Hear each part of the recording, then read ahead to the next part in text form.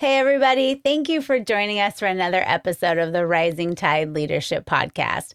Whether you are listening to this podcast or you're watching us on YouTube, we are so glad that you're joining us today.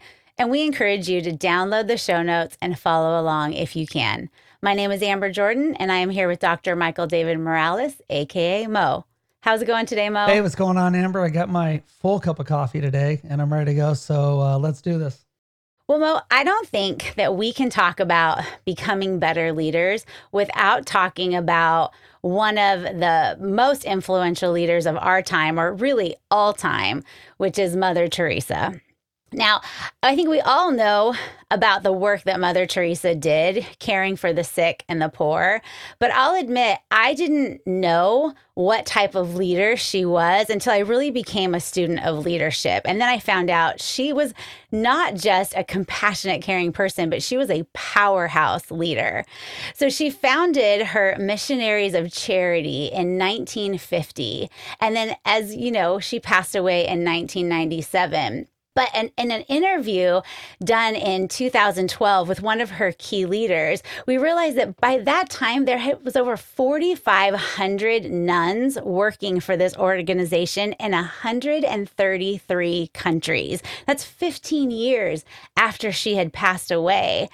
And I was thinking about, how is it that somebody who had a philosophy of caring for people, of just, care for one person at a time, how is it that they grow such a huge organization? And in this interview with her leader, she said these three things about Mother Teresa's leadership style. She said she played an active role in the orientation of every new team member. And she made every effort to get to know the person's strengths and their needs. And then she was always focused on others. And that one person at a time, that focusing on one person at a time philosophy actually helped her grow an incredible organization which had global impact. And so that's what we're going to talk about today, is that the fact that leaders are multipliers. And we're going to cover three things today on how leaders can do that. So why don't you tell us, what is the first action that leaders can take? Yeah, I'd love to. And I remember when Mother Teresa passed away, because I just started college, and she was such a powerhouse that, it was like, wow, what a great leader. And what you just said about her really does, you could really just read a book on Mother Teresa. You wouldn't even have to listen to anything, but we're glad you're here. So, but she really was about other people. And like you said, she was about one person at a time. And so with that segue, I wanted to talk about the first thing today, which is this: leaders listen to others. And talk about somebody who listened to others, Mother Teresa, right? What a great lead-in for that. And so anyone who's sat down with me long enough and has been doing stuff with me has heard me say about leadership that you never want to be the smartest person in the room. I always hear people talking about that on TV, and it doesn't matter, whether it's politicians or sports people or business people or whatever, but they're always talking about the smartest person in the room. And the way that I see it, it doesn't matter how smart you are. If you don't have people around you as a leader to get the job done, you're not going to be able to get the job done, because the goal should be bigger than you. And so if you want to be a great leader out there, and if you want to be as smart as you can be, which we always want to do, right? You need to surround yourself with people who can understand your vision. Now, that's what's going to set you up for team success. But for your people to understand your vision, you first have to help them know that you understand them, and you need to understand the people that you're working with.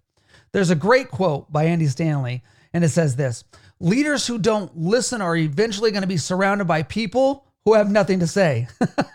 And leaders, you don't want to be that person, because if you want to be a great leader, you have to help people take your lead. What do you mean by help people take your lead? Yeah, well, people need to know where you're going, and people need to know that they're on a team that is actually going to get something done. And so the first thing that I look for in others, for instance, is what can I do to bring the best out in others? Which it's easy for most of us, including myself, to know that there's a couple of things that we need most. Some people are a jack of all trades, right? And they're a master of none. Well, I, as a leader, choose to be a master of maybe one or two things, but surround myself with people who can do the rest. So I guess the first question is for our leaders today is, what are you good at? And what do you need to give away to everybody else? Because leaders, we talk about solving problems all the time. That's what we do, right? But the real question is, can you keep your mouth shut long enough to help other people bring out their ideas? Because I can tell you this, most people out there, not most, but a lot of people, maybe sometimes even in the majority, don't feel like their ideas are being heard because they're not being listened to. And that's not just a knock on whatever company you're in out there, but a lot of companies, right? Because everybody is trying to have a voice. Everybody wants to be smart. Everybody wants to be the person who brings something good. And so I know that you probably think, leaders, that you're a great listener and you look at people in the eyes as much and as long as you can.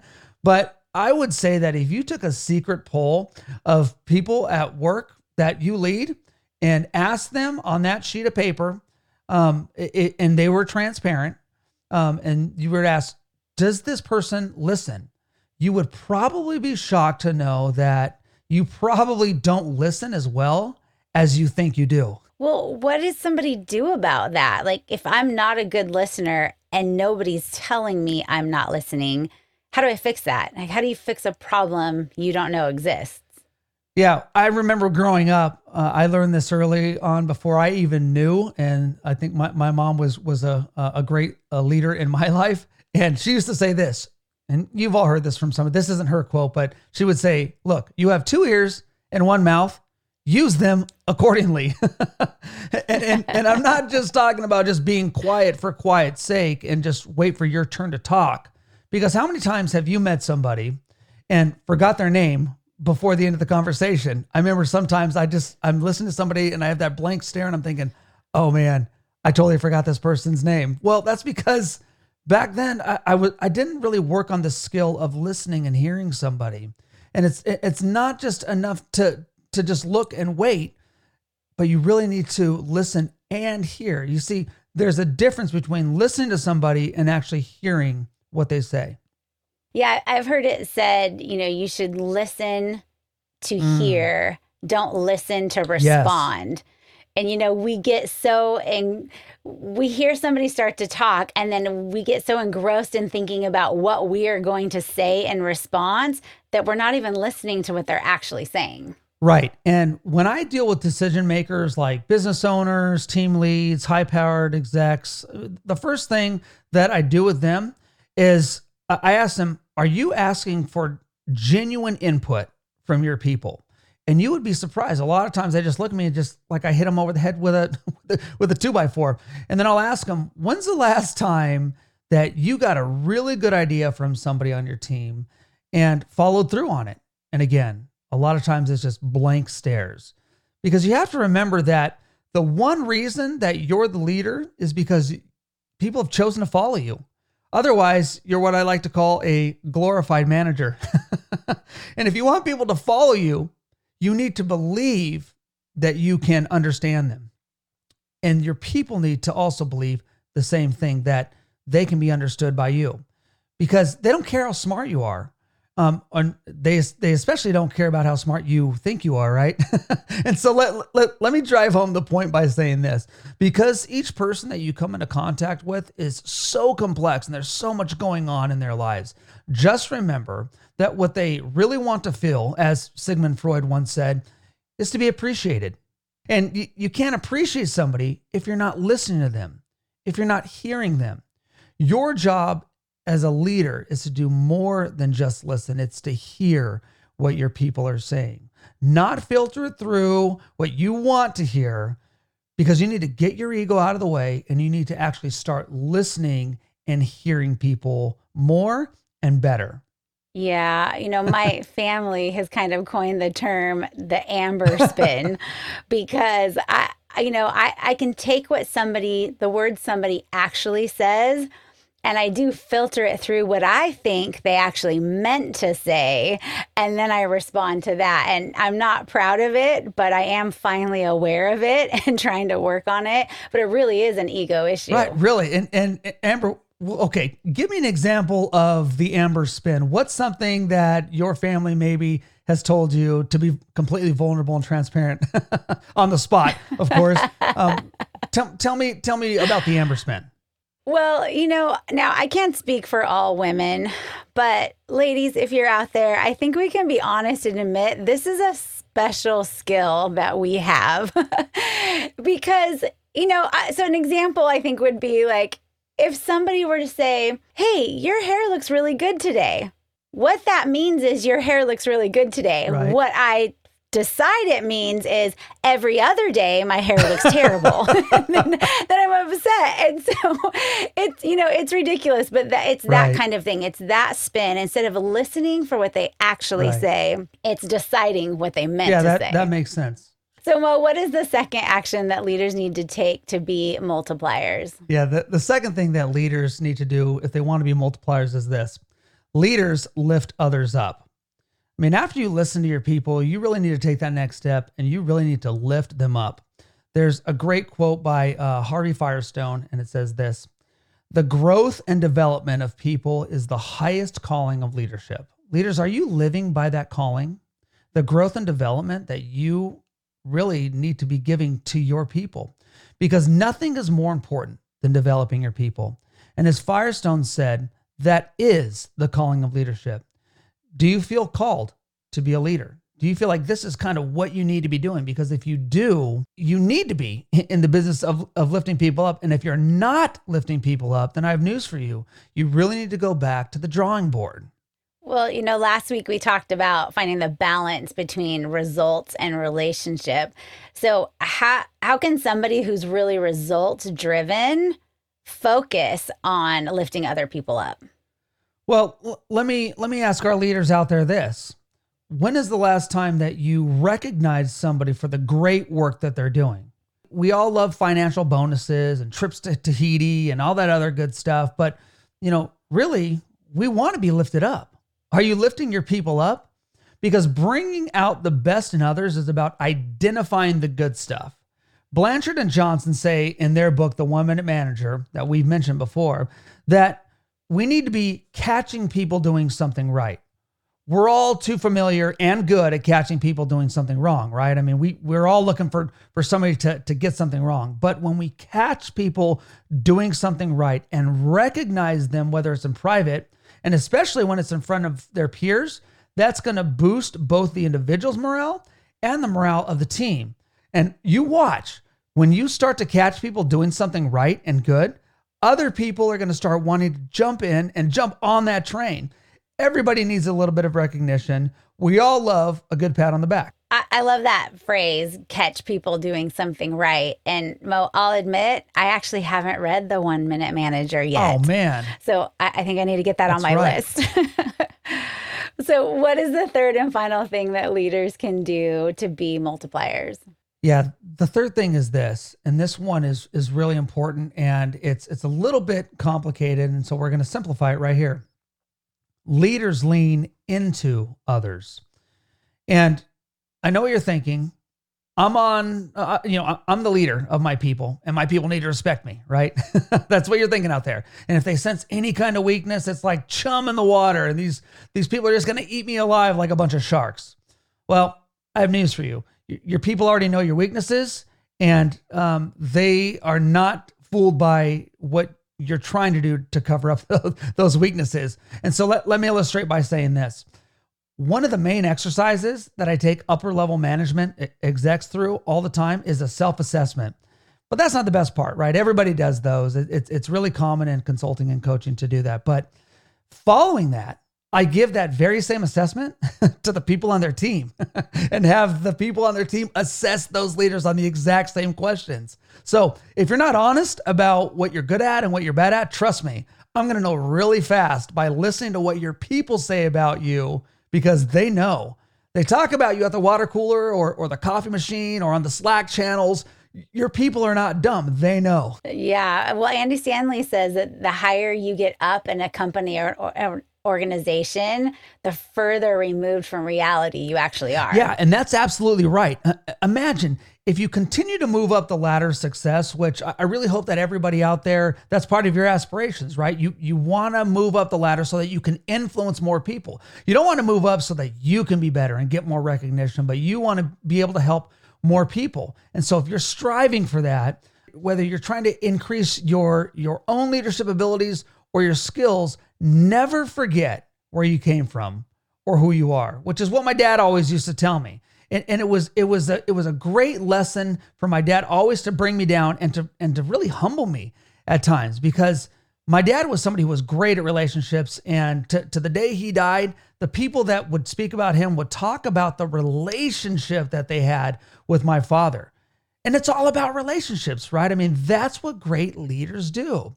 And in fact, Amber, to further your point, John Maxwell wrote a book called The 5 Levels of Leadership. And I know we've talked about it before, but I'm gonna plug it again.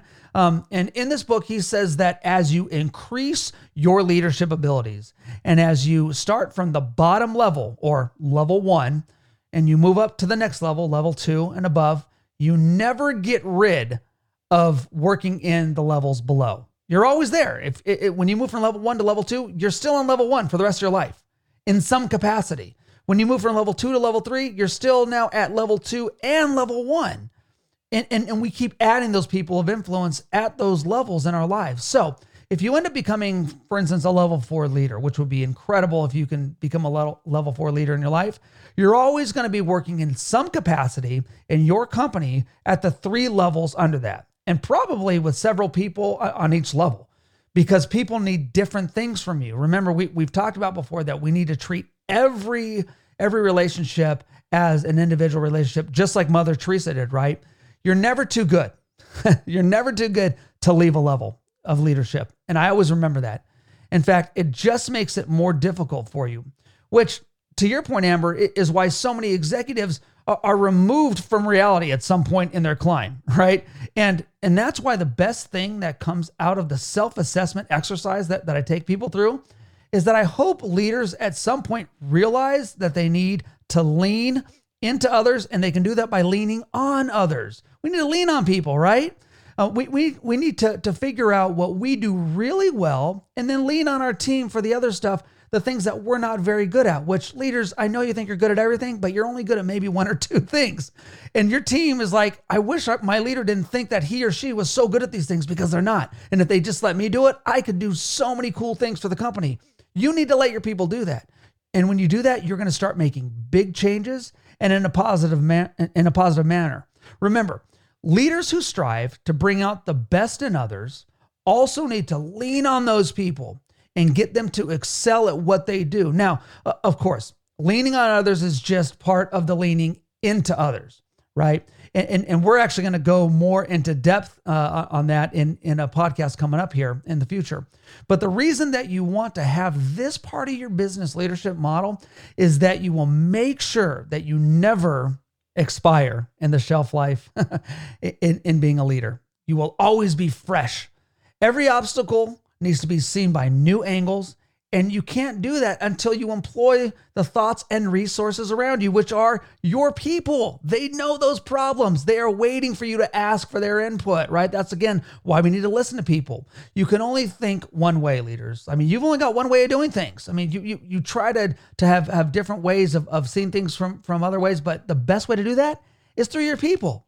Keep your team diverse in thought, and I promise you this, that the more voices that you have speaking into the problems and concerns on your team, the better you're going to be, and the better you're going to be able to navigate and see new possibilities.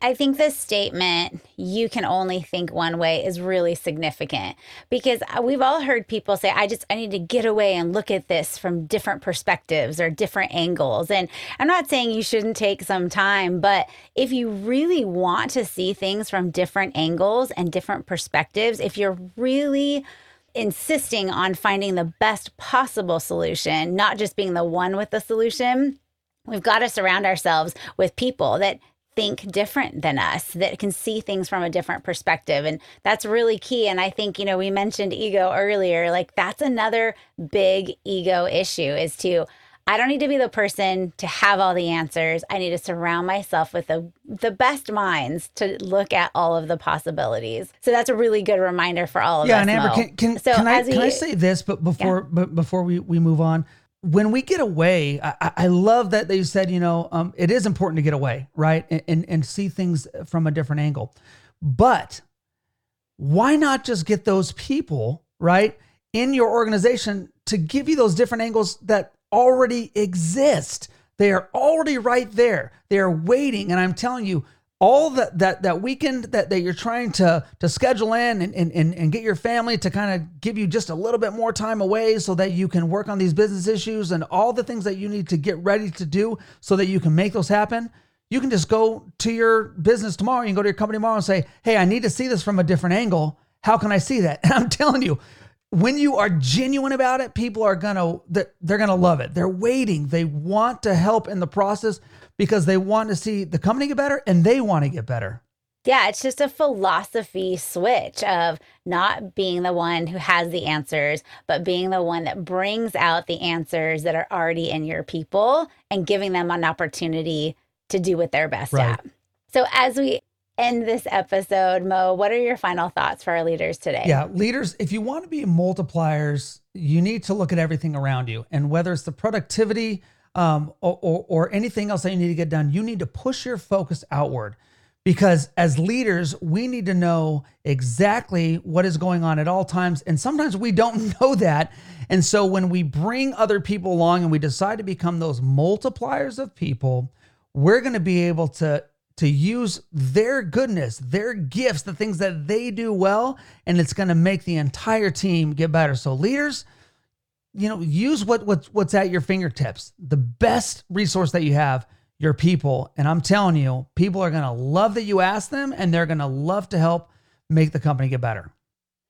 Well, that brings us to the end of this episode. Thank you, everybody, for joining us. We appreciate you spending a few minutes with us today, and we look forward to seeing you next time.